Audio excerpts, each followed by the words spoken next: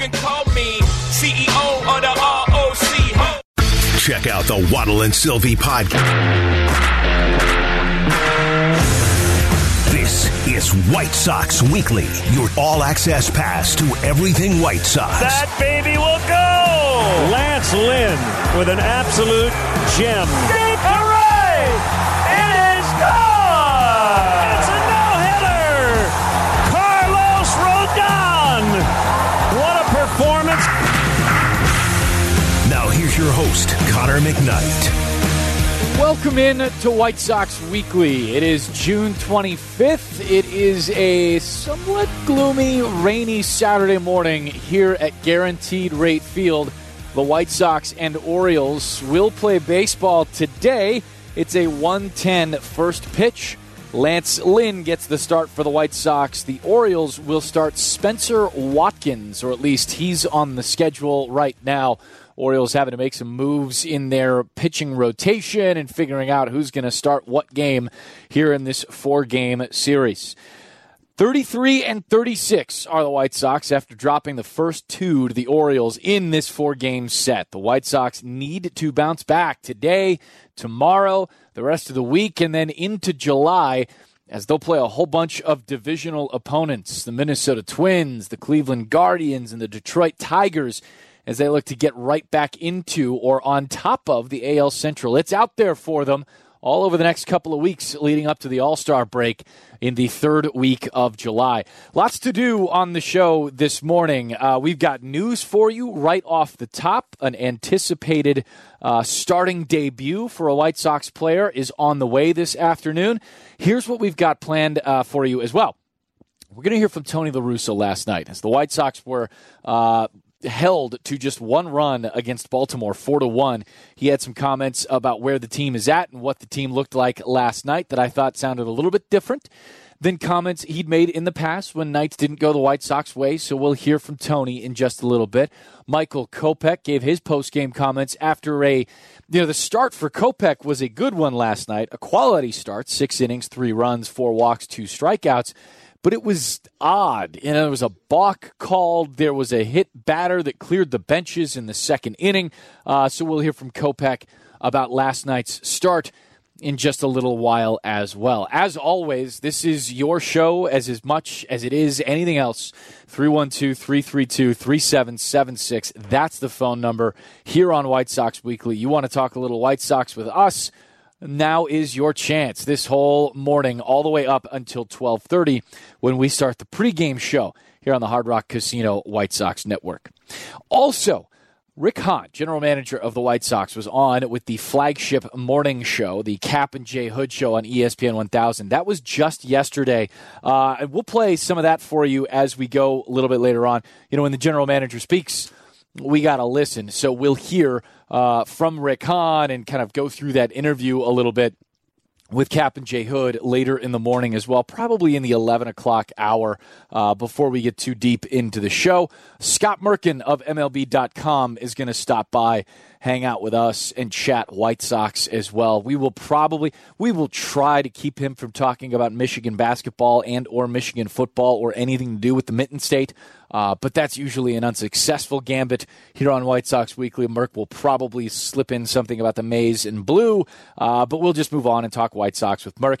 He's going to drop by just after the White Sox close up the clubhouse and he finishes his reporting duties, hop on with us here up in the booth at Guaranteed Rate Field. Now, the tarp is on the field. I'm sure if you're in the Chicagoland area, you're getting some of the rain that we're getting here at the ballpark. Not sure exactly how long this looks to last. There's some in the forecast for most of the afternoon, but I feel like we've seen a couple of these storms come through already this summer and push through quickly. We've had a couple of delays this year, nothing like we had last season, and definitely nothing like we had in 2017. I remember that was a particularly rain-delayed season, or at least it felt that way to some pre- and post-game hosts across the country. Hopefully this one just pushes right through and we're able to get the White Sox and Orioles started on time this afternoon at 1:10.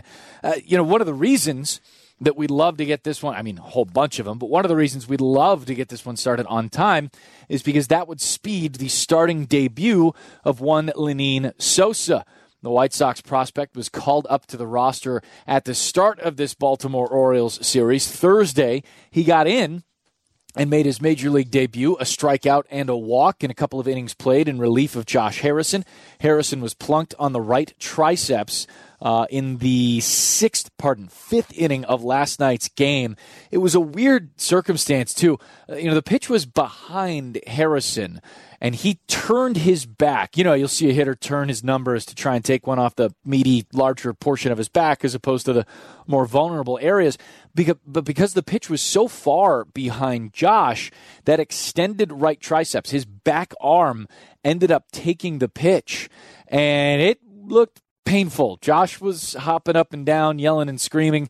I think as much out of surprise as it was the actual pain, swelling, and welt that has gotten produced, I guess, on his arm. It kept him out of the lineup yesterday and out of the lineup again today. We'll get you the 1 through 9 for the White Sox in just a second here.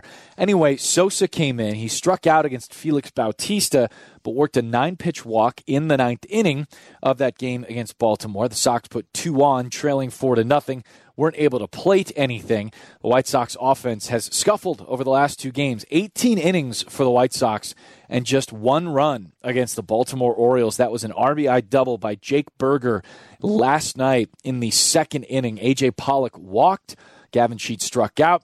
Jake Burger drove in Pollock with the double into left center field. That was it, and that was all. In fact, the White Sox had 19 in a row set down to end the game last night, starting with a strikeout of, or I guess I should say, finishing with a strikeout of Luis Robert in the 3rd, and then all the way to the 9th.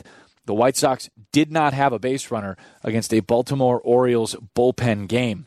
312-332-3776. That's the phone number. I imagine you may want to use it, as we've got some cool news in the White Sox lineup today. Lenyn Sosa is your leadoff man and playing second base. It's his first big league start. Chris Kamka, NBC Sports Chicago, tweeted this out, and I suspected this would be the case. I just thought I'd be doing the research for tomorrow's game for Sosa. Lenyn is the first Sosa to lead off for the White Sox since Sammy Sosa in 1991.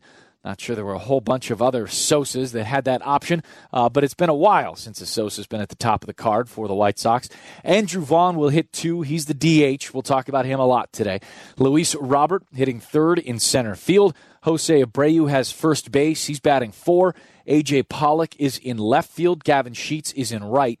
Jake Burger has third base. He's batting 7. Leury Garcia will play shortstop today. Tim Anderson gets the day off. Remember, as Tim works back from the injured list and the groin strain, it sounds like he's going to get 1 game off a series for the next little bit. That may run for another series when the White Sox head out west to face the Angels on Monday, Tuesday, and Wednesday.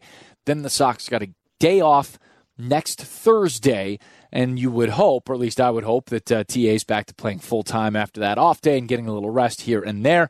Reese McGuire, by the way, is the catcher and 9-hitter for the White Sox against the Baltimore Orioles. So, I wanted to start the show hearing from Tony La Russa last night, but with the news of Lenyn Sosa getting his first start in the bigs, thought I'd tell you a little bit more about Sosa. We spent a lot of time on the pregame show Thursday talking about the latest addition to the team, obviously with Danny Mendick going down for the season with a torn ACL in an outfield collision with Adam Hazley down the left field line. It was kind of tough to have to talk to Danny and to have to see that happen.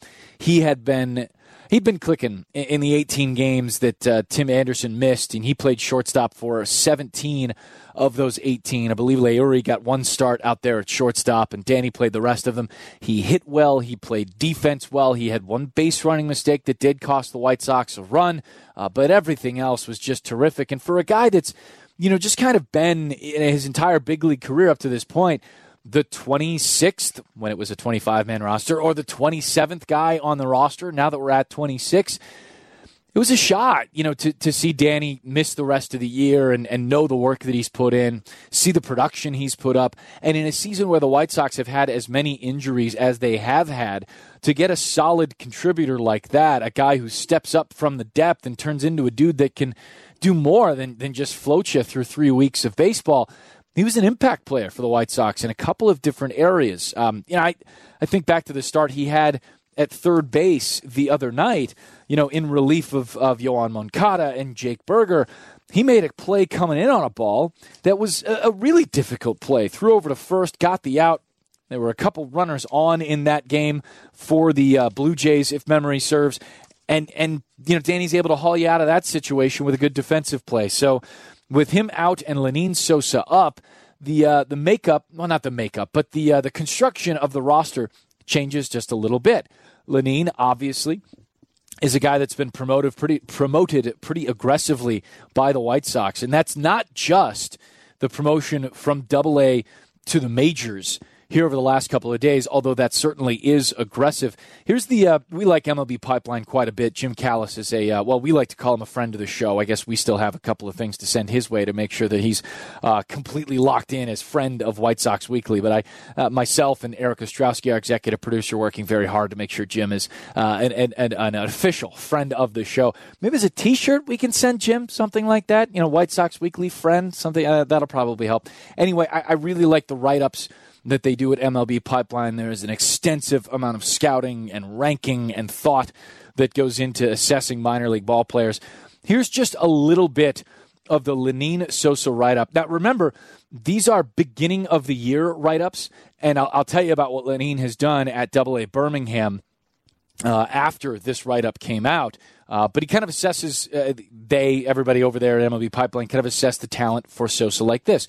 A right-handed hitter, Sosa owns some of the best hand-eye coordination and bat-to-ball skills in the White Sox system, but needs to make better decisions to reach his offensive potential. He rarely walks and gets himself out too often by making weak contact. He has enough bat speed and projectable strength to deliver 15 or more homers per season if he can adopt a more selective approach. Sosa has good actions, reliable hands, and a solid arm strength at shortstop, but below average speed leads to a little subpar range. He fits better at second or third base, though those positions will demand more offense. He may be more of a bat-first utility man than an everyday player. That's the write-up on MLB Pipeline. Those questions, the doubts in there and whether or not he can produce a more selective approach and in order to access the in-game power, it looks like in the start to his Double-A season, Sosa did exactly that. In 62 games down at Double-A Birmingham, Sosa hit 14 home runs with a .331 average, a .384 on-base percentage, and a .549 slugging percentage. What about the strikeouts? 40 strikeouts, 21 walks. That's a pretty good ratio when you consider that Sosa just turned 22 in January of this year. He is the first White Sox player to play, for the team and have been born in the decade of the 2000s. Sosa was born January 25, 2000, which makes me feel ancient and hopefully keeps you level-headed. But that's quite a thing for Lenyn Sosa. What was that? Oh, yeah, the strikeout to walk ratio. Yeah, considering where he's at and the age difference, I like to, for prospects especially, take a look at, the level you're playing at, and then where is your development curve given the rest of the league that you're playing in. And Baseball Reference, which is a fantastic site, if you're listening to White Sox Weekly, chances are you've been on Baseball Reference a time or two. You can look through, and what it says when you click on their minor league stats is a column called age difference. And what that tells you is, pretty obviously, the difference of the player's age to that of the age of everybody else in the league. And they weight that given how many plate appearances are done by guys making major league rehab starts and all that kind of stuff, or minor league rehab stints and all that kind of stuff. Anyway, Sosa's about 2.5 years younger than everybody else at Double-A in 2022. I like that performance given the age discrepancy. It really kind of shows you that things have truly clicked in for Lenyn Sosa this year. So calling him up, to fill the roster need with Mendick going down with the ACL, a guy that can play. He's talked about it too. He's probably most comfortable at short. That's where he's played the most games. Overall, Lenyn Sosa has played, I think it's something like 35 games at shortstop, a handful, maybe a dozen at third base, and a couple over at second. So the comfort level for Sosa is definitely over at short, but obviously the White Sox have this Tim Anderson fellow who plays an exceptional shortstop. Second in all-star voting right now in the American League is Tim Anderson. Throw your votes down there at MLB.com and get him over the Bo Bichette mark to make him the starting shortstop at the All-Star game July 19th at Dodger Stadium. So Sosa's going to play second base today, and we'll see what he's got out of the leadoff spot. The Baltimore Orioles are going to start Spencer Watkins. Figure they go to a couple of other players as well. I'll tell you more about Watkins and the matchup the White Sox can expect today.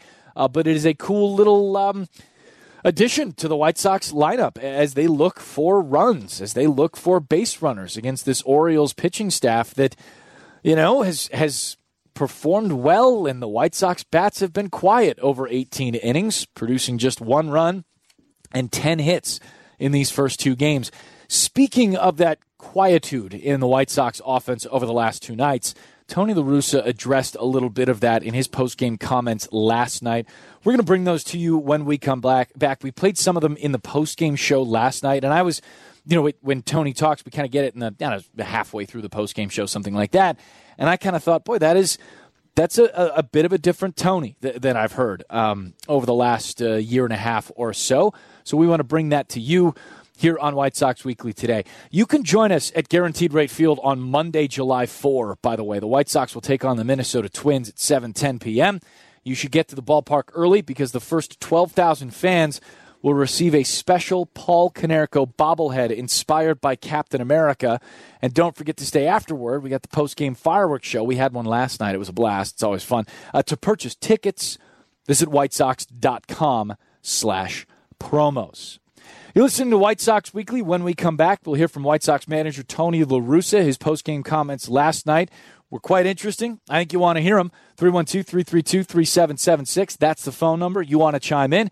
It's White Sox Weekly on the ESPN 1000 Hard Rock Casino White Sox Network.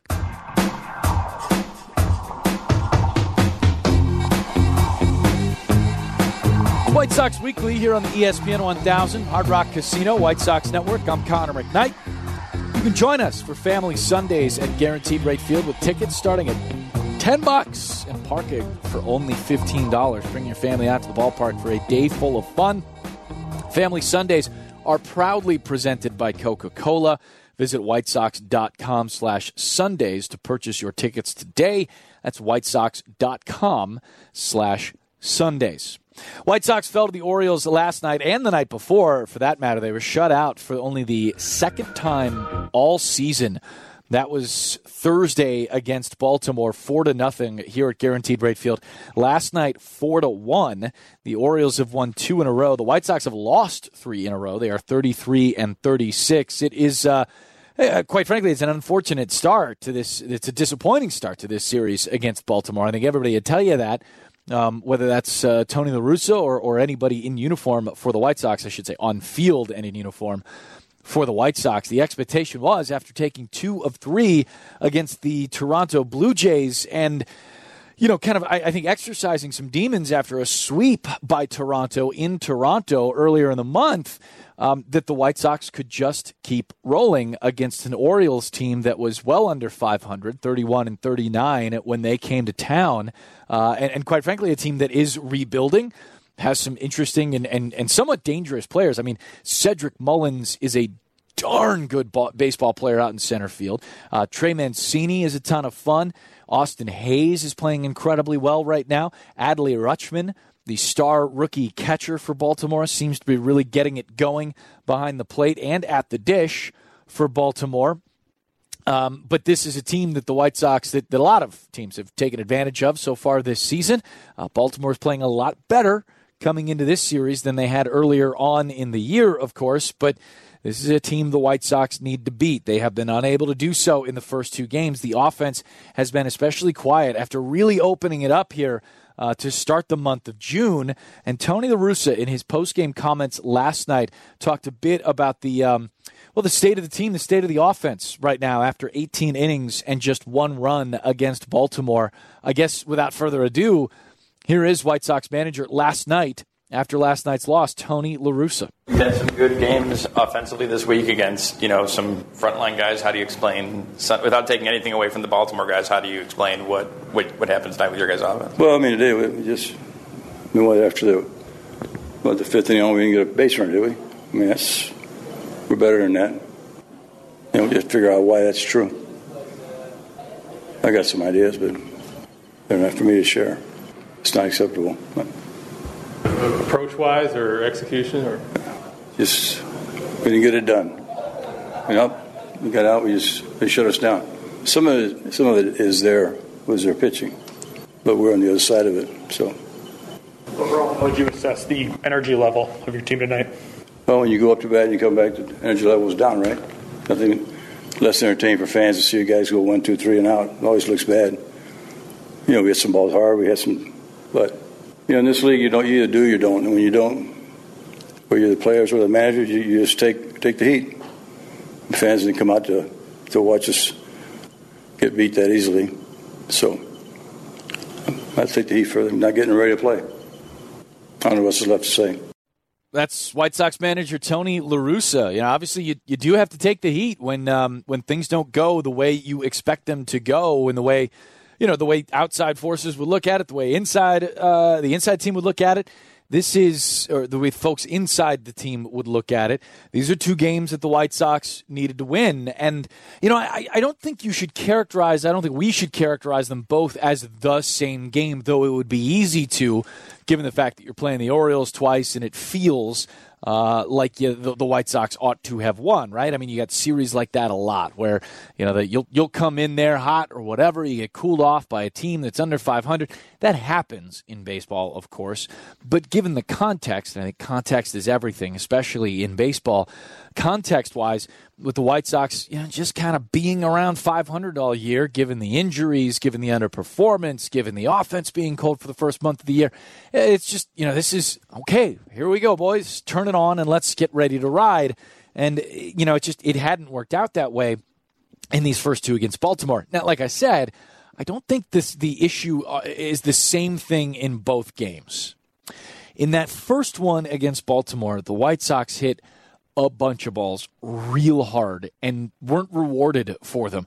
Part of that has to do with a little bit of poor batted ball luck.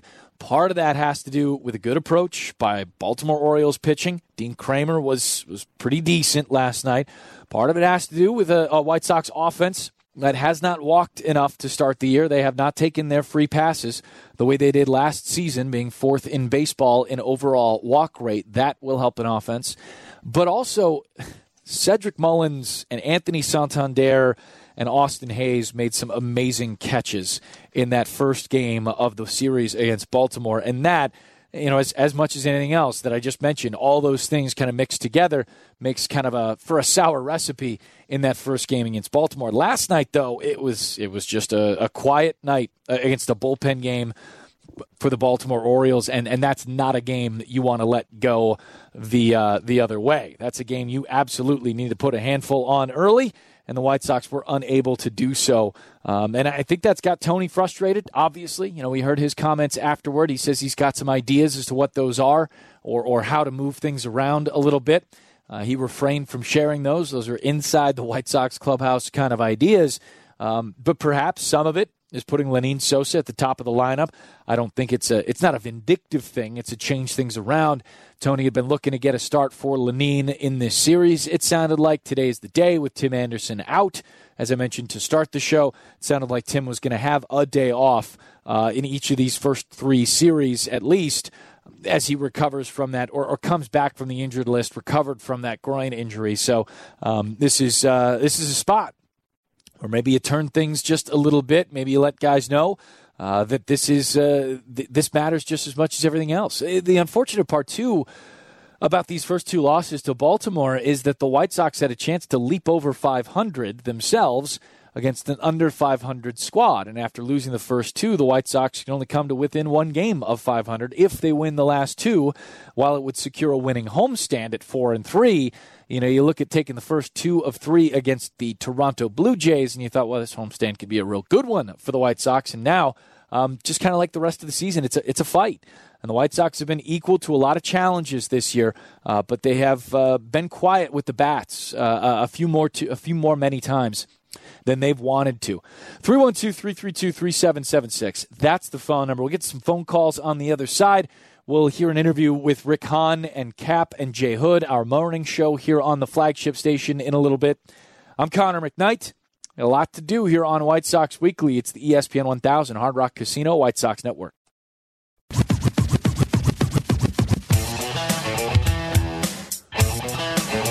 Welcome back to White Sox Weekly here on the ESPN 1000 Hard Rock Casino White Sox Network. We're leading you up to the pregame show, 12:30 for that. White Sox and Orioles coming your way this afternoon. Tarps on the field.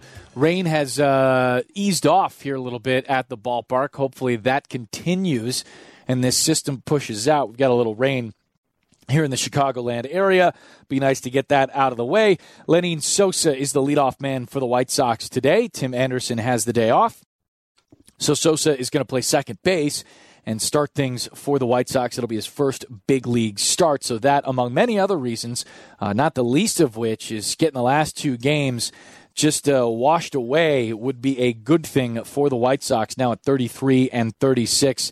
Sox did get some good news last night in terms of where this division is at. Obviously, that's where your sights are kind of in three places, I think, from my perspective, or at least how I watch baseball games and baseball teams and stuff. Get to 500, that's goal number one, right? And the White Sox can't do that this weekend, but can get to within one of the 500 mark before they head out to L.A. to face the Angels in a Monday night game. It's a West Coast baseball, so we've got 8:30 starts Monday and Tuesday and Wednesday night. Well, stay up late with us, will you? Then it's how many games back are you in this division? And for the White Sox and with the AL Central right now, it's kind of both at the same time because neither the Guardians nor the Twins are really running away with anything. Yeah, the Guardians are playing better baseball lately. They've won 7 of their last 10. The Twins are 4-6 in their last 10. The Twins, by the way, have scored 1 run in their last 19 innings.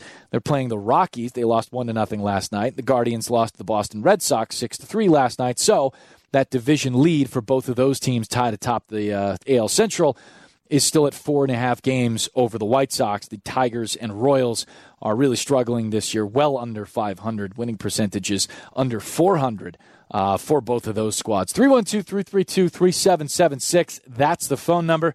Want to hear from Michael Kopech in a little bit. We'll hear from Rick Hahn. He was on with Cap and Jay Hood on our ESPN 1000 flagship station. We'll hear from Rick in just a little while, but out to the phones we go. In Plainfield, it's Dave. Dave, you're up on White Sox Weekly. What's up, my man? Hey, Connor. Thanks for having me. You got it. I think you do a great job keeping us Sox fans informed. You don't sugarcoat anything, but you're not overly negative either, so we appreciate you. I think the Sox lack heart. In what way? What does that mean to you, Dave? You strike out with the bases loaded and no outs. Slam that bat down. Do something. They look like apathetic at times. I've seen Kopech and Lynn have heart, TA, but I just see a lot of the only thing we lead the league in is chains and reggaeton albums. Like, it's just I watch other players around the league and they foaming at the mouth if they failed and now their next time up they are going to succeed. I don't see that extra push from the White Sox. So here's what I'd counter that with. I don't know that slamming a bat or chucking a baseball or yelling and screaming necessarily makes a good ball player. Does Andrew Vaughn do any of those things? Yeah. Not every time. Not any time, really. Andrew turned to the ump last night and said, I didn't like that call. And normally he's very, very... Oh, yeah, but Dave, talking to an umpire about a strike call is a lot different than yelling and screaming and chucking bats and breaking bullpen phones and stuff, right? I mean, talking to an umpire about a strike call, that's the everyday... That's like putting on a glove. That's just a thing ball players do, right? I'm not saying every time. Of course not. The player I respect most in the league is Devers on the Red Sox. If he messes up, you see that emotion, you see that drive, and I don't know if it's a culture thing in our clubhouse and I get your point too. It's not everything. I want to see a little bit of it though. something's got to change. This isn't working. Dave, I appreciate you, my man. I appreciate the phone call. I'll tell you a story about a different ball player that I was interviewing a couple of years ago. I think, folks know I was at a couple of different shops at a couple of different stops along the way here working for the White Sox radio network. I was at a different place and interviewing Cubs outfielder Ian Happ at the time. And the reason I bring it up is because I think the conversation I had with Ian in the moment informs a little bit of what Dave is talking about in terms of, emotion and fire and that kind of thing from ball players, at least on the field. And, Ian was kind of mentioning it this way. He said, I can't play too high or too low. He was talking about being that kind of high-strung, high-intensity, super focused, life or death, every pitch kind of guy. And he said, well, I do that. And he was actually referencing Javi Baez at the time. If I play the way Baez does, if I get myself, too amped up or too fired up, I lose it. I lose the ability to make sure that I am equally focused for every pitch. I cannot play that way because emotionally for me, that throws off my day-to-day. That throws off my ability to be the best player I can be, to be the best teammate I can be. That's what Ian was really kind of harping on there, is because he was kind of, and I respect his self-awareness here. I'm kind of the same way. If you let that emotion go, you start being, or at least I guess I'll start talking in the first person now. I let that emotion go. I stop being the nicest guy to work with. I can't, I like Eric Ostrowski and Charlie very much back at the studio. If I started throwing that emotion into my everyday, I don't think they'd like me very much. And I think when we talk about baseball being the everyday sport, it's the beautiful thing. And it is the crazy thing about baseball. Next day's coming for you no matter what, whether you had a good one or whether you had a bad one. We'll keep talking about this in just a second here. We got to take care of one thing real quick. We'll pause it here. 10 seconds on White Sox Weekly for station ID.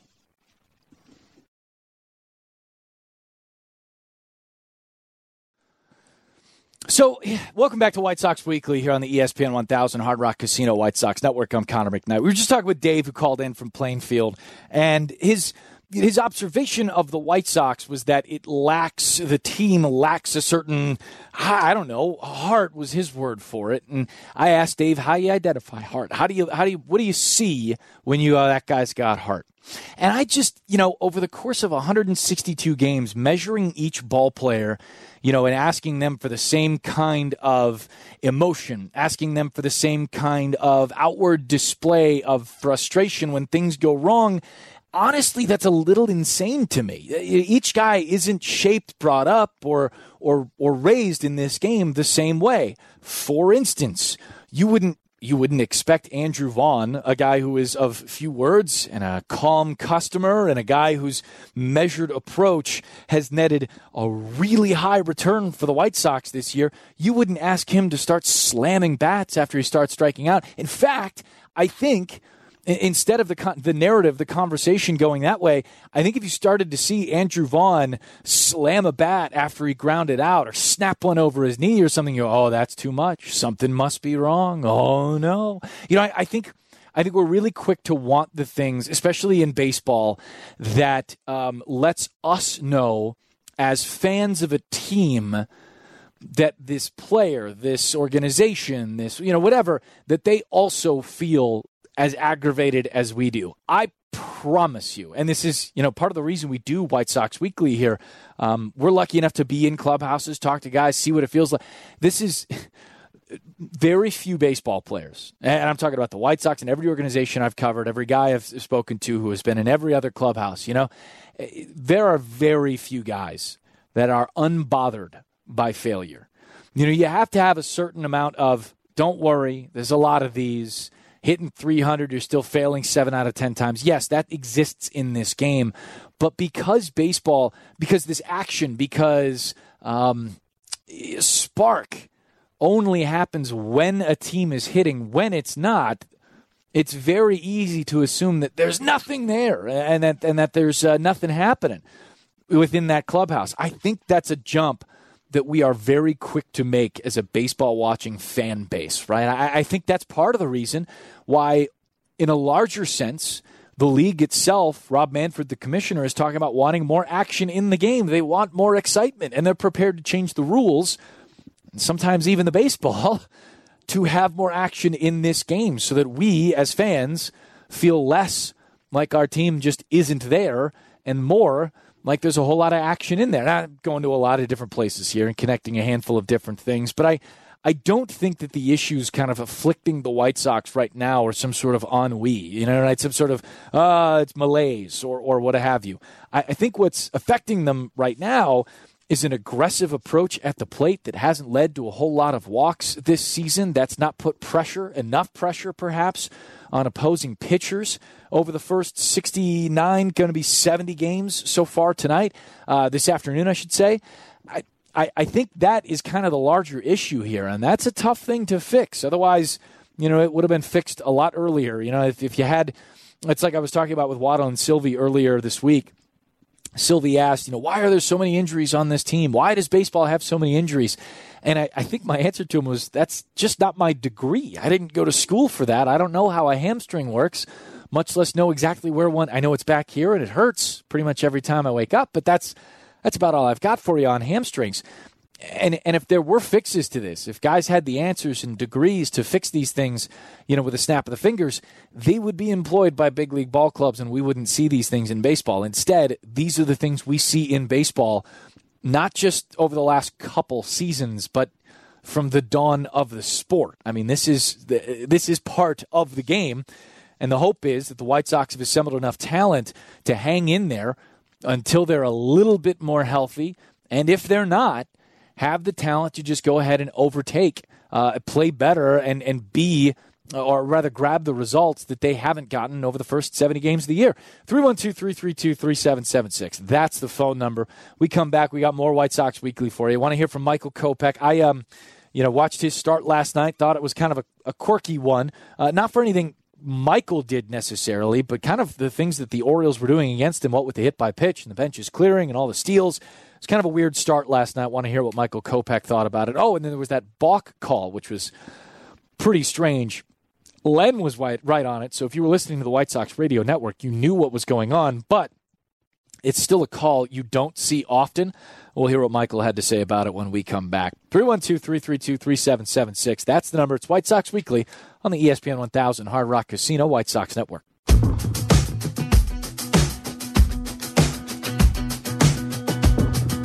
Welcome back. It's White Sox Weekly here on the ESPN 1000 Hard Rock Casino White Sox Network. I'm Connor McKnight. Leading you up to the pregame show. That's a 12:30 start for the pregame show for the White Sox and Orioles. 1:10 first pitch. The rain continues to lessen here at the ballpark. I believe abate is what the Weather Channel folk use. The rain is abating, but it's a tough word to say, right? And it's difficult, so why do it? Rain's going away, so hopefully that continues, and we're able to pull the tarp off the field here and get us going. For our 1:10 start, Lance Lynn gets the ball for the White Sox today. Spencer Watkins scheduled to start for the Orioles. Lenyn Sosa gets his first Major League start. He is at second base and at the top of the lineup for the White Sox today. Tim Anderson has the day off, as is the word from the doctors. What they're looking to get him done, or rather just kind of have him do as he works back from the groin injury, back from the injured list. We saw last year how protective the White Sox needed to be of Tim Anderson, just because of how much he means to this team and how much he needs his legs. Obviously, the White Sox are going through a lot of injuries right now to legs and hamstrings, and have all that kind of soreness affecting guys. Andrew Vaughn's one of those guys who apparently is dealing with some tired legs, I guess, is kind of how Tony La Russa put it a couple of days ago. We'll talk about Vaughn, what he's been able to do, tired legs or no, in a little bit here on the show. You should get to the ballpark Thursday, July 7th, for African American Heritage Night. It's presented by Rush. Celebrate with friends and family as the White Sox take on the Tigers. That's a 7:10 p.m. start on July 7th. The first 10,000 fans will receive a free Chicago American Giants t-shirt presented by Langston Alston and presented by Rush. To purchase tickets, visit whitesox.com/summer series. That's whitesox.com/summer series. Michael Kopech had the start last night. It was a quality start for him. 6 innings, 3 runs, all of them earned, 4 walks, 2 strikeouts. It was kind of a goofy start last night. Cedric Mullins led off the game with a bunt single, stole second base, came around to third on a ground out, and scored on a wild pitch. So, right off the top, there's 1 on the board for Baltimore and no hard contact to show for it. In the second, Kopech got the first 2 out, hit Jorge Mateo, benches cleared. There was a whole thing out there at first base, kind of an odd one. We'll talk more about it after we've heard from Michael here in a second. But Mateo stole second base, came around to score on an RBI single from Richie Martin. Martin took second base and third base. The Orioles just kept running because they seemed angry. Kopech got out of it, allowing just the 1 run, and then allowed another run in the fourth. It was a balk call that ended up scoring Adley Rutschman. Rutschman doubled with 1 away in the fourth. Part of what I'd seen from Rutschman is when he pulls the ball, when he's got a pitch to absolutely yank, he's quite good at getting the barrel to it. That's why he was the top prospect in baseball. I'm sure he's got a whole bunch of other skill sets at the plate, especially. He's been really good behind the plate. But Rutschman pulls a double into the right field corner, batting left against the righty Kopech. Comes into third on a ground out by Tyler Nevin, and then a balk call scored that run from third with 1 away and just Rutschman out there at third base. Now, during the broadcast, Len Kasper immediately noted, well, if not immediately, then pretty darn quick, saw that Kopech had declared he was going to use not his modified windup, right? He's got a drop step. He comes set at the belt, then has a drop step and goes into a wind. With a runner on, he declared he was going to do that as opposed to pitching out of the stretch. He went back to the stretch with the runner at third, and because he hadn't declared that back to the umpiring crew, they called him for a balk. Quite honestly, the balk rules on this are very confusing, and DJ's point was he shouldn't have to declare he's going back into the stretch. That's what the stretch is for. You need to let him know you're working out of the windup because that's what the windup is for. It seemed odd. It was a weird half inning, and Kopech, to his credit, worked around it and really settled down in the 5th and 6th, recording 1, 2, 3 innings in each one of those frames, and getting 4 strikeouts on the night, or 2 strikeouts on the night, both of those coming in that 5th inning. It took a while for him to get the punch-out stuff.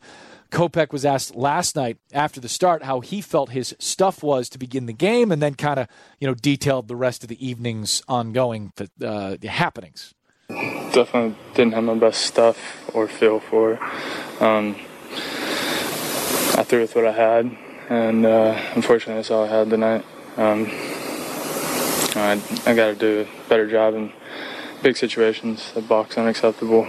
And then, 2 out walks and about pitches, those guys can't come around either. So I just didn't execute when I should have, and made it tough for us to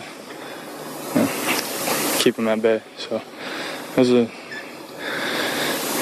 decent start considering what I had overall, but I don't think that was good enough, to say the least. Did the umpire's explanation of the balk make sense? Yeah. I just, I kind of let the moment get away from me and didn't realize I had been wind up the whole time. I told him afterwards I thought I went wind up and went back to stretch, but I had started wind up and then tried to switch to stretch. And this is the right call. I wasn't, asked about it beforehand.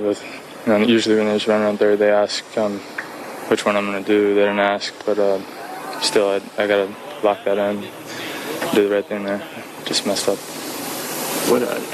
What happened in the second? Do you understand kind of what happened in the second? I mean, it seemed kind of weird when you hit Mateo. Yeah. They took offense to it, I guess, but 1-2 pitch. I'm trying to rear back and do a little bit more. Flew open, the ball got away from me. Definitely not trying to hit a guy with 2 strikes and 2 outs, especially a guy that's not doing too much at the plate. So, I don't know, situation kind of escalated, but then we settled back in. So. Did you say something? Did the bench say something? Yeah, some guys hopped the rail on me and started talking, and that's why things escalated, but we were able to get back out there. That's Michael Kopech talking about some guys hopping the rail on him. I believe, I don't know this specifically, but I saw it happen last night. Saw a couple of Baltimore Orioles hop up to the top step, and as as Michael said, hopped the rail. Rougned Odor seemed to be one of them. Not sure he's in the lineup. I haven't seen a Baltimore Orioles lineup for today's game yet. We do know Spencer Watkins is scheduled to start. Oh, it just came out. Look at that. Rougned Odor is not playing. He's dealing with some back issues, too, so I'm not sure he's available to Baltimore. But he's been an instigator in the past. He's a guy who will chirp a little bit. He's been in some on-field dust-ups as well. We don't have to relive those here. Either way, with Kopech last night, I'm kind of, he stepped up to losing focus or not declaring his wind-up, his stretch intentions there that cost the balk. Obviously the White Sox just scoring one run needed more offensively, and that one mistake did not necessarily cost the game, but it might have thrown Kopech off just a little bit. He did a good job rebounding in that fifth and sixth inning. As to the stuff that he talked about at the beginning of that cut we just played you, he kind of said he pitched with what he had, and some of that, I would imagine, is getting used to that new feeling in his knee. He had that cyst issue or whatever that was in that start against the Rangers pop on him, and he was able to come back and make the start a week later. But there is a sense of, I believe what I've heard is kind of a new normal for that knee. Something akin to what Lance Lynn was talking about after he had the offseason surgery, or spring training surgery, I should say. So it's a search for that, I think, from Kopech. All in all, though, what he's been able to do since has been good. Not great, but definitely good. And he's given the White Sox a chance to win. A quality start last night, 6 innings and 3 runs will do that. Hopefully the White Sox bats are able to answer and support a similar effort if they get it from Lance Lynn today, and I certainly think that will be his goal.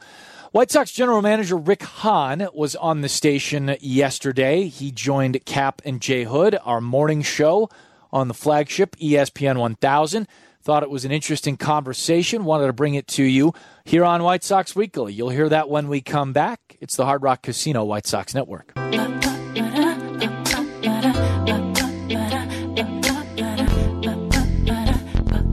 Sox fans, kick off your July 4th weekend with tickets starting at $7.04 for games on Monday, July 4th through Thursday, July 7th.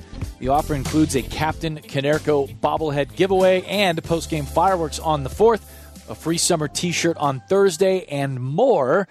You don't want to miss this deal. To purchase tickets, visit whitesox.com/flash sale. That's whitesox.com/flash sale.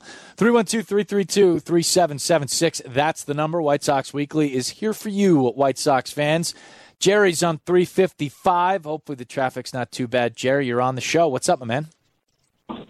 Hey, thanks for taking my call. First of all, I was at the game last night, and the approach in the batter's box just seems to be ridiculous. In what way? Just in the fact that, they go up there. I said there's a lot of flyouts. We're not waiting for walks. I think we got to be one of the worst teams in baseball to look for walks. It's kind of ridiculous. Then you look at the pitching aspect. This Katz guy used to be a high school coach. I think TLR is basically in the Hall of Fame due to Dave Duncan, and all his pitching knowledge. Their approach in the field. I mean, guys are colliding into each other. I just don't think this is a fundamentally sound team. I don't think the Orioles look so much sharper to them, and the White Sox just don't have it together as a team. It was depressing seeing one hit from a Major League Baseball team when they're going up there and they're swinging out of their socks. And I mean, who is Larry Garcia that he's playing every single day? Every day. He's in the field. In the field, he makes a couple of mental errors and leaves runners on base. McGuire makes a great throw down to second base, and he drops the ball. That was Tim, actually. It's very frustrating. Well, I appreciate the phone call. Yeah, I mean, this has been a frustrating start to the season. I think everybody from top to bottom would tell you that. I think you're going to hear some of that from Rick Hahn in just a little bit here.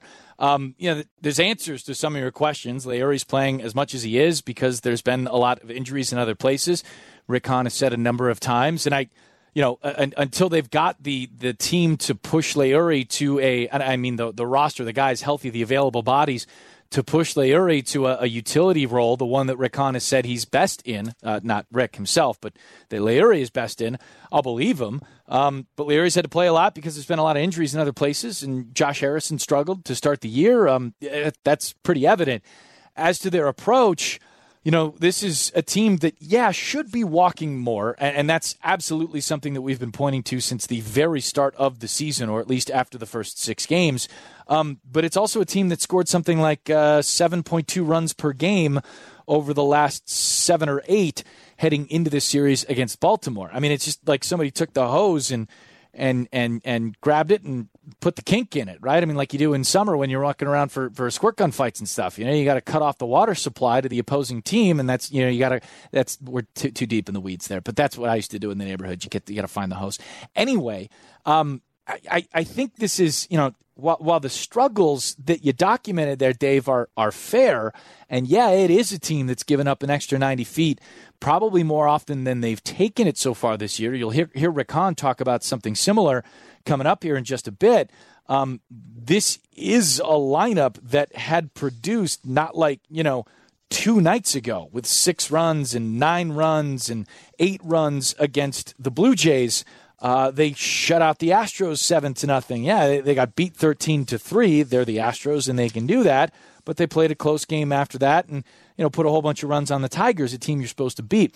I think what drives the frustration, at least from my perspective here in this particular series so far, is that this is a team, these Baltimore Orioles, they've played well. You got to hand it to them. But this is a team you are supposed to beat. And in this game, you've got to take as many of those as you possibly can. There's enough good teams where you're going to have to fight, tooth and nail for your wins. And that's kind of been the case this season.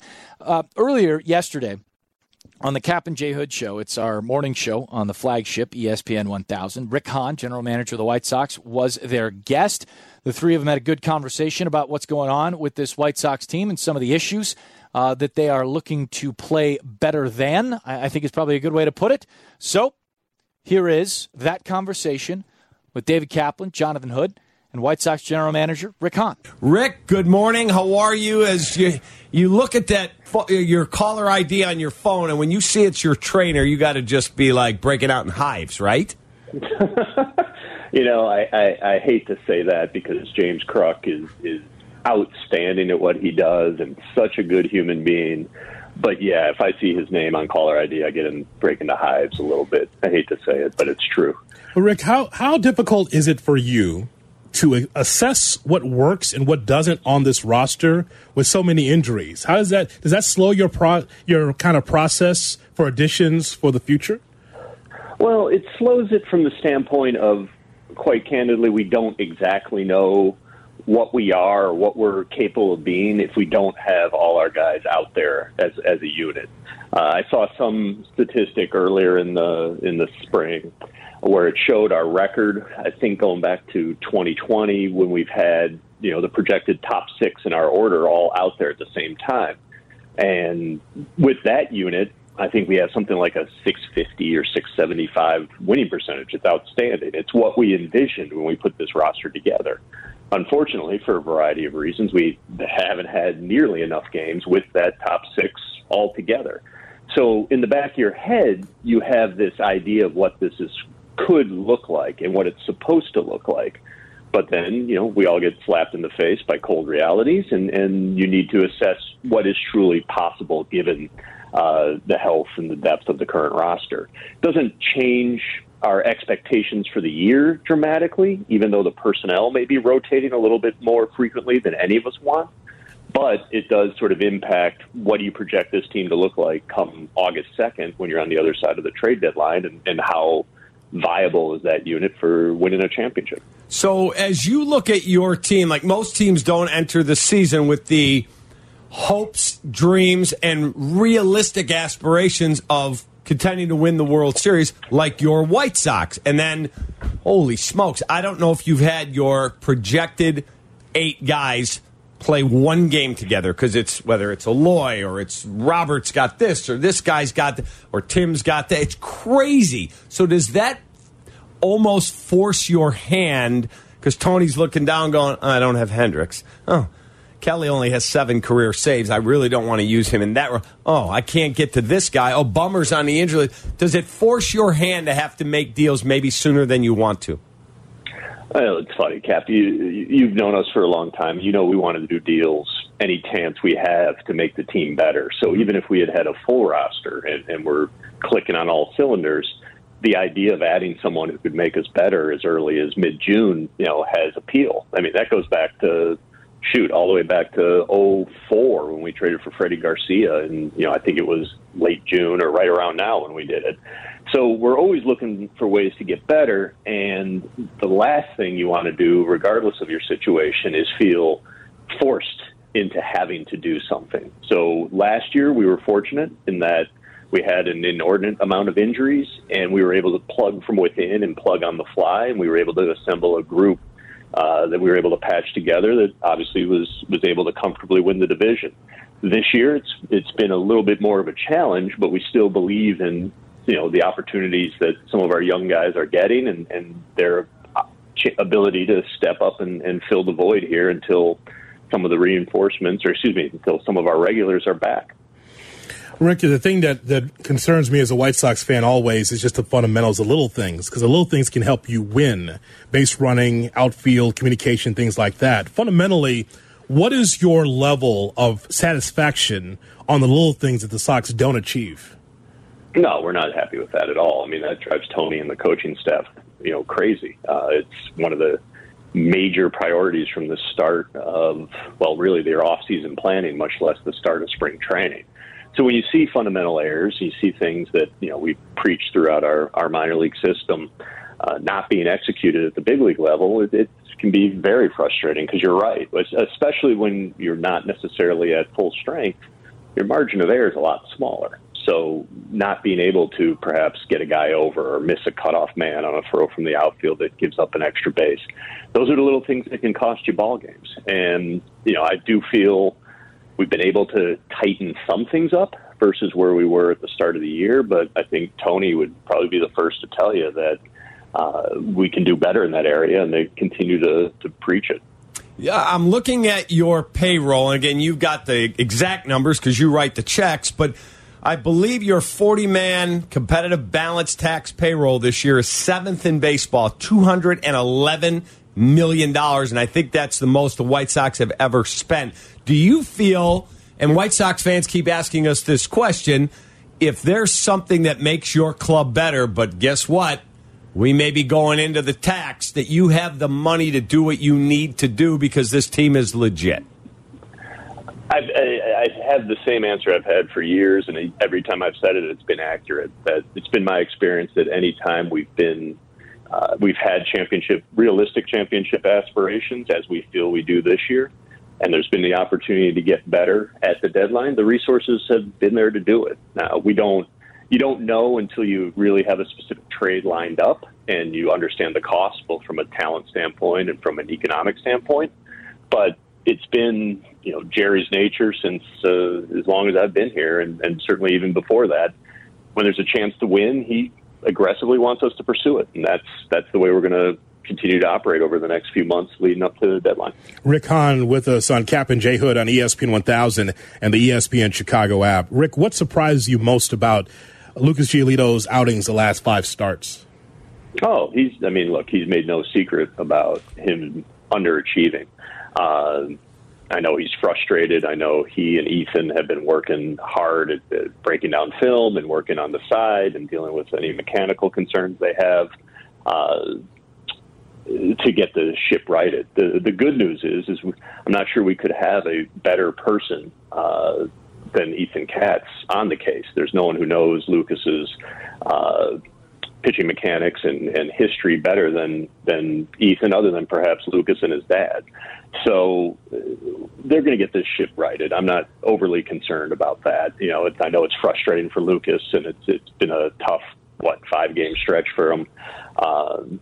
But we've seen how good he's capable of being, and it's certainly if there's a mystery to solve here. They're the right guys to crack it. I'm sure they will soon. Do you look back at the offseason? A lot of our listeners have said, please ask Rick about adding left-handed run-producing bats. Do you look back and go, I wish I had done that? I mean, if you're asking, do we wish we had gotten players that would make us better? Absolutely. I mean, that's sort of, table stakes for anyone who does this job. Mm-hmm. I do know that there was obviously a lot of buzz about how we needed to add a player who wound up not playing this season. So I think there's, perhaps from the outside, it might seem a little more, attainable than it is in reality. Right. But the way we approached it was we want to find ways to improve ourselves, improve our balance, improve the offensive production, certainly against right-handed pitching. And in the end, the player we acquired, the most notable player we acquired in that regard was A.J. Pollock, who, although he doesn't hit left-handed, he does damage against right-handed pitching. He had I think it was roughly a 900 OPS last year against right-handed pitching, and is over 800 for his career. So I think it's important when you look to solve the problem, you don't quite get so pigeonholed into simplistic solutions like they need to do better against righties, so therefore they need a lefty. Because Pollock is one way to improve in that area, and we feel like we did, and we've seen what he's capable of doing when he's right. Hear a lot of Fire Tony chants out there at Guaranteed Rate. Heard it yesterday at the game against Baltimore. What's your reaction to the fans and how they're feeling right now with the state of the ball club? I share Tony's sentiment, which I thought he put perfectly when he said essentially that we much prefer them to be there and to care the way they do, and even if they're expressing it in a way that perhaps is negative towards him, it shows that they're passionate, they're invested, and they care. That's so much better than being indifferent or being absent or feeling like they're unable to express themselves. So obviously we all want to be winning on a more consistent basis and fulfilling the promise that we see in this roster, which hopefully after a solid road trip last week and the return of Tim Anderson and our guys starting to get a little healthier over the next stretch, we're able to do so that those boos and criticisms turn into cheers. But fundamentally, it's frankly, I view it as a passionate fan base expressing themselves, and that's precisely what all of us want.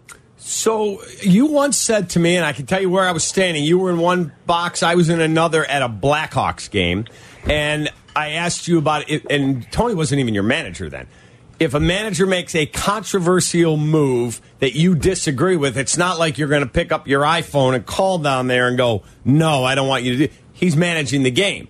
So when Tony walks someone on 1 and 2 or Tony does whatever it is, you had said to me, as long as after the game or the next morning, the manager, whoever it is, can look me in the eye and go, here was my rationale, I'm cool with it. Do you still feel that way, or do you discuss these decisions? Well, first of all, I've matured a little bit since that conversation. So it's always the next day. Right. Unless it happens to be on getaway day and we're sitting next to each other on the plane or the bus, that conversation always takes place the next day. And look, it's not just me. Jerry will have that conversation with the manager. Kenny will have that conversation with the manager. Other people in the front office will have that conversation with the manager. But it absolutely gets dissected. And to Tony's credit, not only does he always have a reason, but he's also quite candidly open for debate and discussion and even criticism on certain in-game decisions. And that's what you want in the end. You want to have an open dialogue. You want to have someone who can see both sides of the coin. At the end of the day, it is the manager's responsibility to look in the players' eyes, to put them in the best position to succeed, and use the lineup in a way that maximizes our probability of winning any given ball game. There are certainly many instances throughout a season where guys' availability may be compromised for whatever reason. So sometimes from afar, it seems like, why isn't he doing this, when there is a very good reason why he's not. But in the end, having a robust conversation, again, since I've matured the next day, is very much part of what we do around here, and I think it helps make all of us better. How similar are you to Jerry West in winning time during this season? Depends who you ask. First of all, if you ask Jerry West, it's a fictional depiction. So right. we have to say it's a fictional Jerry West. I see. How about the actual Rick Hahn? How about the I think I think I'm delightful. I think I'm sure. I think I'm a treat to be with, especially in game. There are others, wife and family kids members, who view it differently, who think that perhaps I'm swearing a little too much and throwing things a little too much. I did find myself recently during a home game wandering in the tunnel during the game and hearing the game on the radio, and I dropped an F-bomb, and I realized that is probably exactly what happened in winning time in one scene. So maybe the criticisms of me might be a little more accurate. Rick didn't want to leave the limo. Also, back of the limo, just sitting there. Right. Fewer limos, I suppose. But, it's not the 70s anymore. Yeah, or you're Billy Bean. I'm off to Visalia. I'm not going to watch this. Right. Hey, man, we appreciate you taking time for us. I know that at some point these injuries are going to stop. You're going to have your lineup back together, and then we'll see. Let it roll. Yeah, I look forward to it, and thanks for having me, guys. That's White Sox general manager Rick Hahn on with Cap and Jay Hood, our morning show on the ESPN 1000 flagship station. For those of you who haven't seen it, and I'll be honest, I watched the first handful of episodes of Winning Time and then just kind of lost track because baseball's baseball and we play every day. But it was a fun start to the series, the first couple episodes. Jerry West, obviously the coach and general manager, I think, of the team at the time, the 70s Lakers squad with Dr. Jerry Buss starting out. It's quite a show, and Jerry West has got quite a personality in that show, but as Rick said, a fictional depiction. That was kind of a funny end to that conversation as well. We'll talk about some of the White Sox that are really stepping up over the last little bit, some of the White Sox that need to step it up over the next couple here when we come back on White Sox Weekly. Also, White Sox beat reporter Scott Merkin, who covers the team for MLB.com, is going to be our guest in 10 minutes. He's coming up at noon. You've got a chance to join us at 312-332-3776. That's the phone number. It's White Sox Weekly on the ESPN 1000 Hard Rock Casino White Sox Network.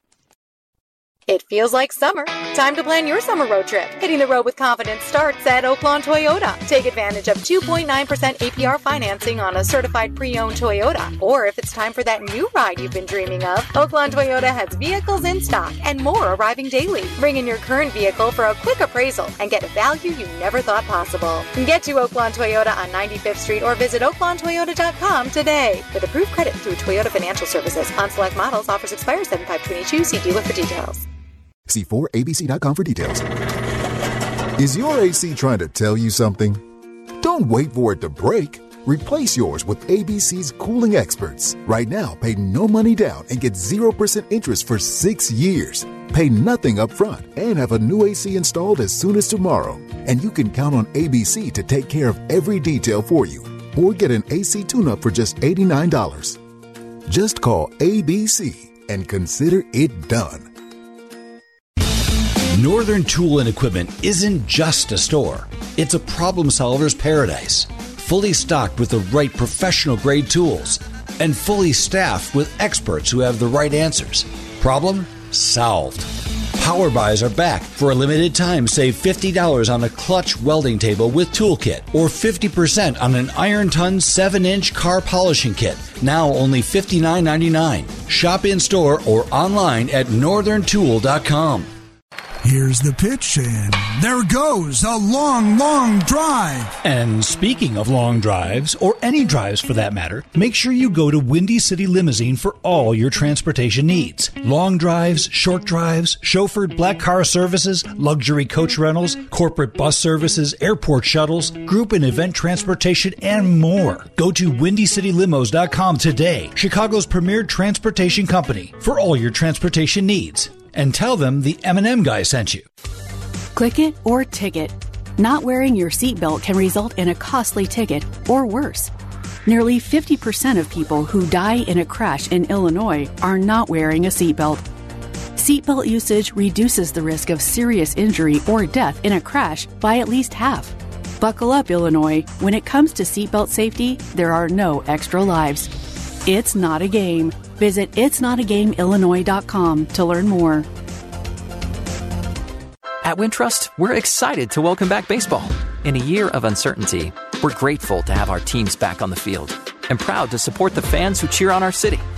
With White Sox checking, you'll get free ATMs nationwide and score the exclusive Sox debit card. You can root for your team whether you're on the go or staying close to home. Get a special offer when you open now at wintrust.com/Sox.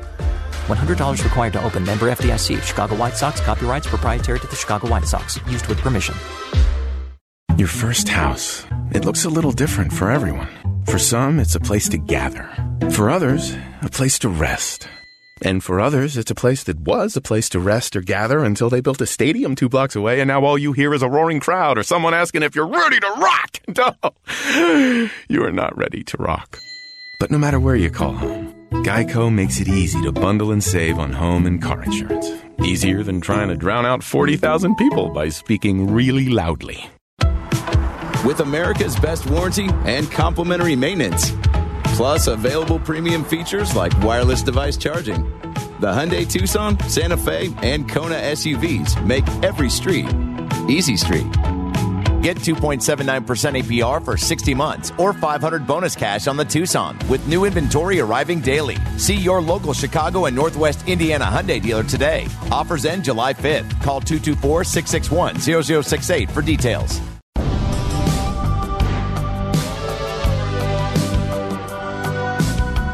White Sox Weekly here on ESPN 1000. I'm Connor McKnight. You got the Hard Rock Casino White Sox Network, and you, White Sox fans, should head to the ballpark on Saturday, July 9th, as the Chicago White Sox take on the Detroit Tigers. It's a 1:10 p.m. start.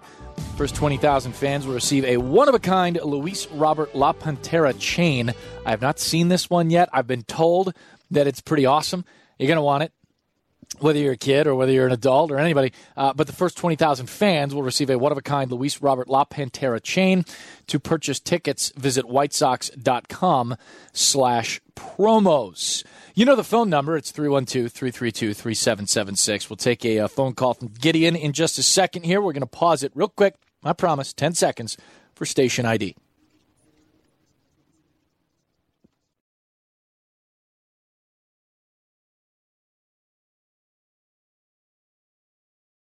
Out to the phone lines we go. Just got done hearing an interview from Rick Hahn with Cap and Jay Hood, our morning show here on the ESPN 1000 flagship. Thought it was a good talk between the three of them. And Gideon in Skokie, a friend of the show, called up. Gideon, what's on your mind, my man? Hey, Connor, I do know that phone number, so I called it because I really like Rick Hahn, actually. And I know, we have a potential championship team here that I think he's assembled. I think it's a championship team. He assembled it. And I think Rick Hahn is a great general manager. And on top of that, he's easy to talk to. He's very funny. I'd love to have a conversation with him and to sit down. And, I feel like I could ask him just about anything, and he'll give somewhat of an answer to it. Obviously he can't say he would have loved to sign, I don't know, Correa. Sure. He can't just say he should, we should have signed Correa. We should have signed Jock Peterson. He can't say that, so he can't answer Cap's question there. But he's able to kind of, dance around answers, and he's a very clear communicator. I'm very impressed by Rick Hahn. They had Jed Hoyer, the president of the Cubs, on earlier in the week. I'm very impressed with both top baseball minds in our city. They're really good at communicating, and I really think that's an important thing in the top baseball mind. Gideon, appreciate the phone call, man. I would agree with you. I think over the last 20 years or so, probably since, I guess I'd probably just be biased marking a timestamp on it with my own baseball fandom, but I kind of feel that since, Moneyball came out, the book I'm talking about, we, as a baseball fandom, kind of increased the view, right, on the front office in baseball. It existed before, no doubt about it. Whether you want to go all the way back in this town, to Roland Hemond and what he was able to do with those, late 70s, early 80s White Sox, all that kind of stuff. The general manager in this game has always been important, obviously. But I think early on, 50s, 60s, into the 70s, so much of the player acquisition felt like it was beholden to ownership as much as it was the general manager. Yeah, there have been, exceptions to that, Branch Rickey obviously being one of them, and that even predates the 1950s.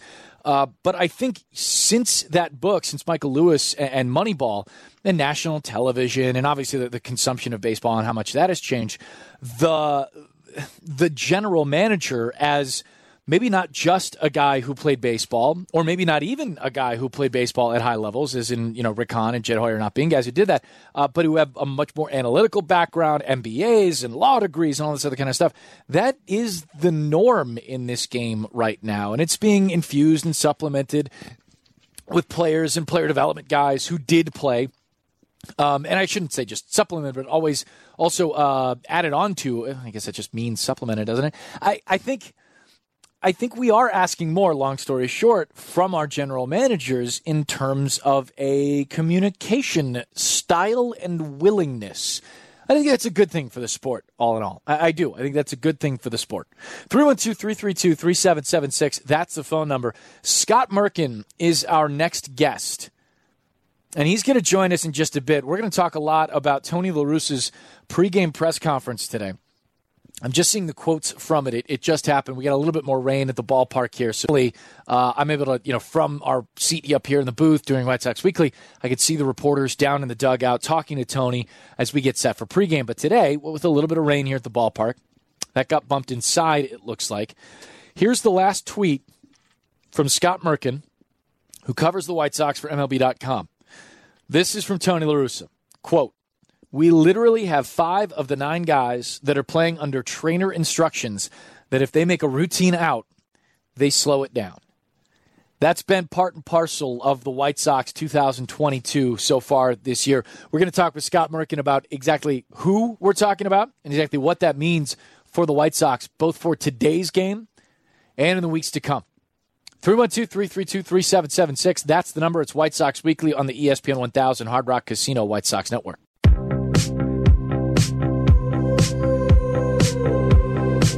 Welcome back to White Sox Weekly here on the ESPN 1000 Hard Rock Casino White Sox Network. I'm Connor McKnight. White Sox and Orioles today, game 3 of 4. Scott Merkin, who covers the White Sox for MLB.com, is our guest. Merk's an old friend of the show. I mean, he's a young spring chicken. It's just our friendship is old. The friendship is old. That it is. I may be getting in that direction too. No, but hey, no one would say that about you ever. Not on these airwaves. I wouldn't allow it. Want to talk with you about a couple of things, obviously surrounding the ball club. But I was just looking through your Twitter account, doing my research, as it were, for the show today. And I want to read White Sox fans. You skipped over all the Michigan tweets to get to the White Sox. Not every single one of them, but most of them. Yeah. See, I told you. I saw this earlier. This is from Tony La Russa. Scott tweeted this out 13 minutes ago. We literally have 5 of the 9 guys that are playing under trainer instructions that if they make a routine out, they slow it down. Can you offer a little context? I mean, it's fairly evident what we're talking about here, but can you offer a little context in the conversation there with Tony, who we might be talking about, and exactly how that came up in discussion this morning? Yeah, he followed it up, and he added, I think I tweeted the next one, he added, let me get this right, DH, which would be Vaughn, which we've seen. I think we saw Andrew hit the one that stood out to me the other day was Andrew hit a ground ball that he almost always beats, and it ended up being like he was out on a double play by like 2 steps. So you knew that wasn't. We've already talked about Jose. Well, not today, but people have talked this week about Jose with his hip issue. We know about Luis Robert with the soreness, and the leg soreness. A.J. Pollock. And then who is the? You've got the last one as T.A. T.A., of course. How can I forget T.A.? And actually, Tony did say today that T.A. did feel some soreness yesterday. Sure. So it's with the weather as it is right now, it's probably a good idea to give him this day off. And Tony said if the soreness is still tomorrow, he may give him Sunday off too. So they got to be careful. The last thing I get, people are frustrated, and not just because of injuries, but for a 33-36 team right now. But the last thing you want is to play any of these guys and push them too hard and lose them for a month as opposed to one game. Yeah, I think when you look at where the division is at too, the Cleveland losing last night and the Twins losing last night. The Twins have scored 1 run in their last 19 innings, and I just think when you. Yes, the White Sox should and yet they're 1-1, right? No doubt about it. They should be. The White Sox should be better than the Orioles, even if they are undermanned the way that they are. Yet, with this division not clearing a whole lot of space at the top, I just don't know that it makes any good sense to push super hard right now on guys that are feeling it. I mean, it's still a marathon, right? There's still more than 90. There's still they're 33-36, so that's 93 left, right? So that's a long way. Now, again, you can only go. I've talked, with my friends about this, where you can only go so long where there's still a long time left, right? You can't say, well, there's 93, well, there's 73, well, there's 33. Eventually, you're eliminated. So, but that's the interesting thing is, you get the last 2 games. Baltimore has outplayed them. They've beaten them pretty soundly. Toronto beat them pretty well on Thursday too, although it was a nice comeback. Where they had the tying run at the plate in I think the 8th inning. But yet they're 4.5 back. And now I guess the flip, the good side is that's probably 10 days worth of good baseball where you could possibly, you have to climb 2 teams, but at least get back very close, if not on top. But on the flip side, as other people have mentioned to me, is, what shows you right now that that's going to happen. And I think that's more so just because, they haven't played perfect baseball by any means, but they have a ton of injuries. I mean, just the 5 guys we talked about who are under trainer instructions, they're actually playing. There's other guys who aren't playing right now. They're playing, and in 2 cases for sure, 3 cases if you count Jake Burgers. I mean, they're performing. They're producing. Right. Jose Abreu is producing right now, even with that hip injury. Right. So, I mean, it's tough. It's tough because I think people would say, well, okay, they're not 100% sitting, but you only have so much on the bench, right? And, I mean, Josh Harrison's one he didn't even mention, and Josh is – Josh joked yesterday that he's got a biceps on top of his triceps right now after getting hit by a pitch. So they're working to get the swelling out of that. And, he said to get his range of motion back. And I think he'd like to, at the latest be back in that Anaheim series next week in Anaheim. But it's not like you have a 50-man roster where you can sit these guys and say, okay, we'll give them all 3 days off and they can play. You only have so many options. And, guys like, some of these guys, most of these guys, not some, I think almost all these guys want to play through this and want to keep going. So you got to deal with it. And you got to kind of ease back. Now, again, that looks rough when, let's say, it's a routine grounded to short, and player A, I'm not going to name a guy because there's no point. I'm not giving it a specific example. Player A goes slowly, as they said, and then the shortstop throws a ball that the first baseman has to leap and catch. Right. And maybe if they were going a little faster, they beat it. But that's a chance you got to take to keep these guys healthy. Scott Merkin, MLB.com, joining us. And you bring up an interesting point here.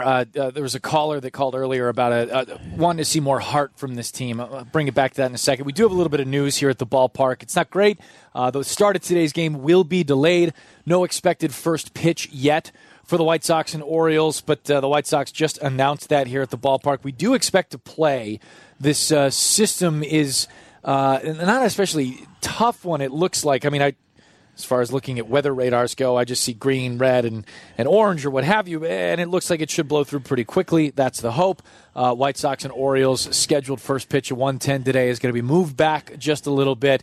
You stay here on the Hard Rock Casino White Sox Network, and we'll let you know as soon as we know what that first pitch is going to be. I didn't interrupt you. I don't know about your phone, but I'll get like random messages saying a storm starts at like 3:30, and I look outside and it's like bright sunshine. Yeah, I've turned. So some of those things are. I think they mess with me. I think they're like, all right, let's see what Merkin thinks about this.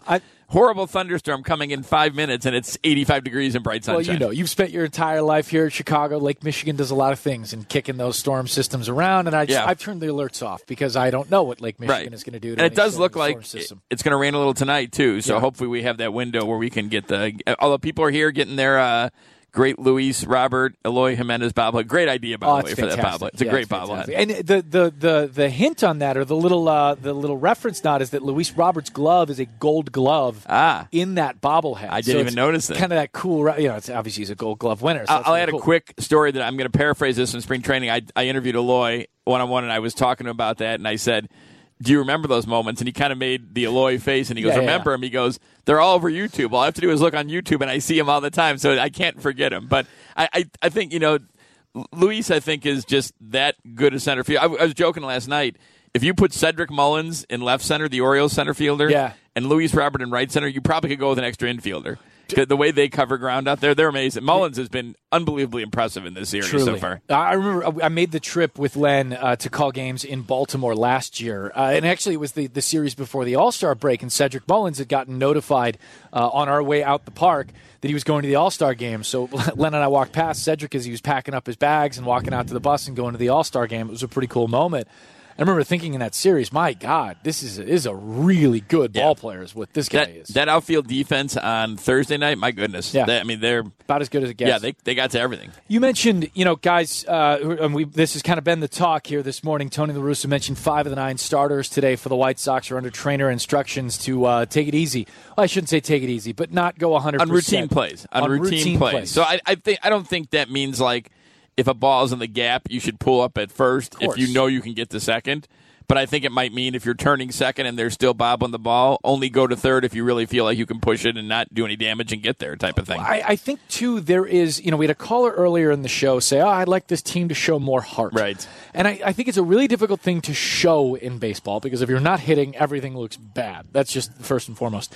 But I think a way to show heart is by playing through injury. Right. In this game especially, how many times have we heard White Sox teammates in the past talk about and reference Jose Abreu playing through literally everything and how much respect that engenders from his teammates? That is playing with heart. Unfortunately, in this game, when you do play through injury, you're not able to show everything you can do on that field because things can get so much worse so quickly by doing that. Right. The example I give on Jose, and this is, all the guys play through something, right? I forgot how I was talking to, but one of the players was saying, like, it doesn't take long into spring training before you start feeling less than 100%, and it goes the rest of the year. But Jose, it's not funny. It wasn't funny for him then, but Hunter Dozier ran into him full force. Hunter Dozier could be a lineman. Oh, yeah. And Jose played the next day. I think one day later. He wanted to play. He played the next day, and then he scored the winning run on Sunday. Yeah, so that's pretty amazing. But, I think one of the things that bothers me is when I hear anyone described as quote-unquote soft, because let's just use the players as an example. People don't, maybe they do realize, but I can tell you how hard they work just to get on the field, just to get ready for the game. It's not like they're sitting there smoking cigars and watching soap operas. Maybe they watch a little soap opera before they get going or take a break. But there's a lot of time. Yeah, but they're working their tails off to get on the field, and then they go and run for 3 hours after that, or 4 hours, or 2.5, whatever you get. So, and don't ever call anyone soft because you don't know what's going on in their life. This is part of their life. This is their career. They also have families. They have friends, everything else. So it's a roundabout way of saying, the heart thing, and I think that comes from not hitting. I think it was Hawk Harrelson who, has said many times on the air, and probably many others have said this, that when you don't hit, you look lethargic because nothing's happening. There's nothing going on. There's nothing to really do to hustle, to change the game through hustle and all that. But the word soft always bothers the heck out of me because it's just silly to me because unless you 100% know what's going on in that person's life or that person's day or that person's month, don't use that word. Scott Merkin, MLB.com, with us here for another couple on White Sox Weekly. Lenyn Sosa is the leadoff man for the White Sox. Yes. He's playing second base. It's his first start at the big leagues. He got a little action against the Orioles in night number 1 after Josh Harrison got hit by the pitch. What did Tony say about putting Sosa up at the top of the card today? What are the expectations for the young man over the next couple of days? He said if Tim Anderson was in there playing today, Lenyn would have been hitting somewhere else, but he liked his approach in that last at bat, and that was it was 9 pitches, right? Yeah. And in the strikeout, I think it was 4 pitches. He didn't get cheated on those swings, that's for sure. He's a great story, right? I'll give a shout out to my friend James Fox over at Future Sox. Does great work. He does, and I've used the fact that Sosa is number 22 on our MLB pipeline ranking, but as he pointed out, in fairness, that was done before, that was done well before the season began, and he's had an amazing season. He's been tremendous. Now, again, I don't know if he's the same cadence as Luis Robert coming up here or Yohan Moncada coming up here or Eloy Jimenez. When they came up, they were here. Barring an injury, which they've unfortunately gone through, they were here. I don't know if that's the case for Sosa. I don't know if Sosa's on this whole next road trip, but we'll see, right?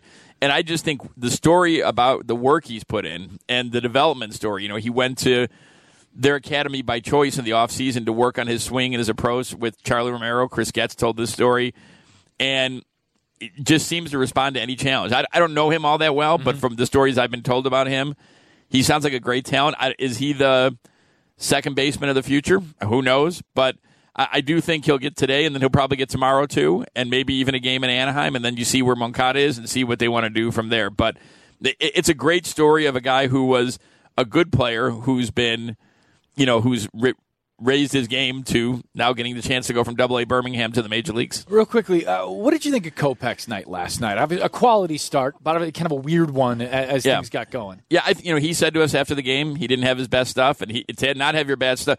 You've seen just, I don't want to say the maturation, but the growth of him just as a starter in such a short time, where when he doesn't have his best stuff and he still gives up, 3 earned runs and one came from a balk, right? Yeah. So, I mean, he's a great side, and I really like his fortitude and how he's kind of always competing every moment. Not that anyone else doesn't do it too, but you just see that with him and just always looking to make the changes to get better. He even talked last night after the game about, there's some things to work on, but he was glad he was able to get through what he did. So, we've seen you saw him one hit the New York Yankees, who are on record pace, right? So that pretty much speaks for itself right there. Merck, appreciate it as always. Sure, Connor. Read Scott's work on MLB.com, on ChicagoWhiteSox.com. It's great stuff, and we'll talk again soon. All right, Connor. Good seeing you. Scott Merkin, he is our guest on White Sox Weekly. We got more here before we start the pregame show at 12:30. We will start the pregame show on time. That's noon.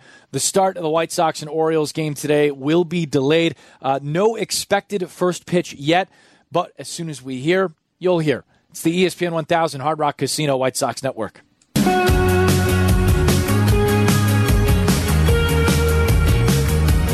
Welcome back to White Sox Weekly. We're closing things up here for the afternoon. Thanks so much for listening throughout the morning. And a big thanks to Scott Merkin, who was our guest just a few minutes ago. Talked about a lot of things affecting the White Sox here through the first. Well, it'll be game number, 70 tonight, right? 33 plus 36 is, 70 tonight. So, whenever that happens, I keep on saying tonight, and that's just an old baseball habit. I'm not giving anything away about the projected start time for this one.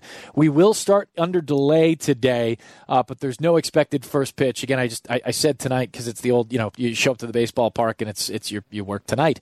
Hopefully we'll get this in. There is rain later in the forecast this evening, but as always, there is a window, and hopefully that's at some point here this afternoon before more rains come in tonight. It is just barely sprinkling right now at the ballpark. And as an amateur meteorologist, and by that I mean somebody who's just downloaded an app and is looking at a green blob moving through the map, it looks like there's a little bit behind it, and it should hopefully allow us to play pretty soon here, depending on how fast that moves and what the lake does. But we will let you know when we know about a projected start time for the White Sox and Orioles today. Nobody's up in any bullpen or out on a field getting warmed up, so I think we could be a little bit, but hopefully not too long. Lance Lynn and Spencer Watkins are the scheduled starters for the White Sox and Orioles, and we kind of started our show today talking about the new addition to the White Sox, Lenyn Sosa, who did make his Major League debut on Thursday night. Struck out and walked as he came in for Josh Harrison after Harrison was hit by a pitch. But Sosa makes his first start of his Major League career today. He is batting leadoff and at second base. And if you just heard Scott Merkin, or if you missed it, he was talking about how if Tim Anderson, Tony was talking about, if Tim Anderson was in the lineup today, he's feeling a little sore and obviously wasn't going to play, or I shouldn't say obviously, but it was stated by the team that Tim was not going to play in every game for the first little bit after coming back from the injured list in order to make sure that he'd be 100% for as many starts as possible. Lenyn Sosa's at the top of the lineup today, and if Tim were in, Lenyn would be batting somewhere else. Sosa's a guy who has really put to heart the changes that the White Sox, he's learned at the White Sox Academy earlier this year. We've seen him have a much more patient approach, which is something that a lot of scouts thought he might need to have in order to get to some of the power he's got. He's got 14 home runs in 60-something games at AA. He skipped AAA to make the start today. So Lenyn Sosa is at the top of that White Sox lineup. But, kind of the big news of this morning and now into this afternoon is something that Tony La Russa said in his pregame press conference with White Sox beat reporters, including Scott Merkin, who we just had on the show. Tony said just a little while ago, we literally have 5 of the 9 guys that are playing under trainer instructions that if they make a routine out, they slow it down. Those 5, Andrew Vaughn, Jose Abreu, Tim Anderson, who is not in the starting lineup today, but I think Tony was talking about, everyday starters. A.J. Pollock, who is starting and in left today, and Luis Robert, who is starting and in center field today. Interestingly enough, those 4 of those 5 guys, with the exception of Tim Anderson, who's not playing again, Vaughn, Robert, Abreu, and Pollock are all batting one after the other. Vaughn's in the second spot today, DHing. Luis Robert is in center field, hitting 3. Jose Abreu's batting 4 and at first. A.J. Pollock is batting 5 and in left. And, when you hear those names, you also know, if you've watched and listened to White Sox baseball here for the last couple of weeks, those have been the best players in the White Sox lineup. A.J. Pollock has been terrific over the last 3 weeks. Jose Abreu has been Jose Abreu since right about the middle of May. Luis Robert has been, pretty consistently hitting, not taking walks, not hitting for a bunch of power. But when you think about the, the trainer instructions that are obviously out there for him, you might start to understand why that's there. And then Andrew Vaughn, feeling it a little bit and DHing just the other night. He was playing first base, not last night, but the first night against the Orioles. He was playing first while Gavin Sheets was in right, and part of that was to alleviate any of the running, the pressure that playing that particular position would have put on Andrew Vaughn. So, thanks so much for listening to White Sox Weekly. We have gone through a lot of things here with the White Sox, and hopefully they are able to pick things right back up against the Orioles and get back to winning a couple of ball games here on Saturday and Sunday. Pre-game shows coming up. No expected first pitch yet. Should find out during the pre-game show, so stay tuned and we'll let you know. I'm Connor McKnight. This is White Sox Weekly on the ESPN 1000 Hard Rock Casino White Sox Network.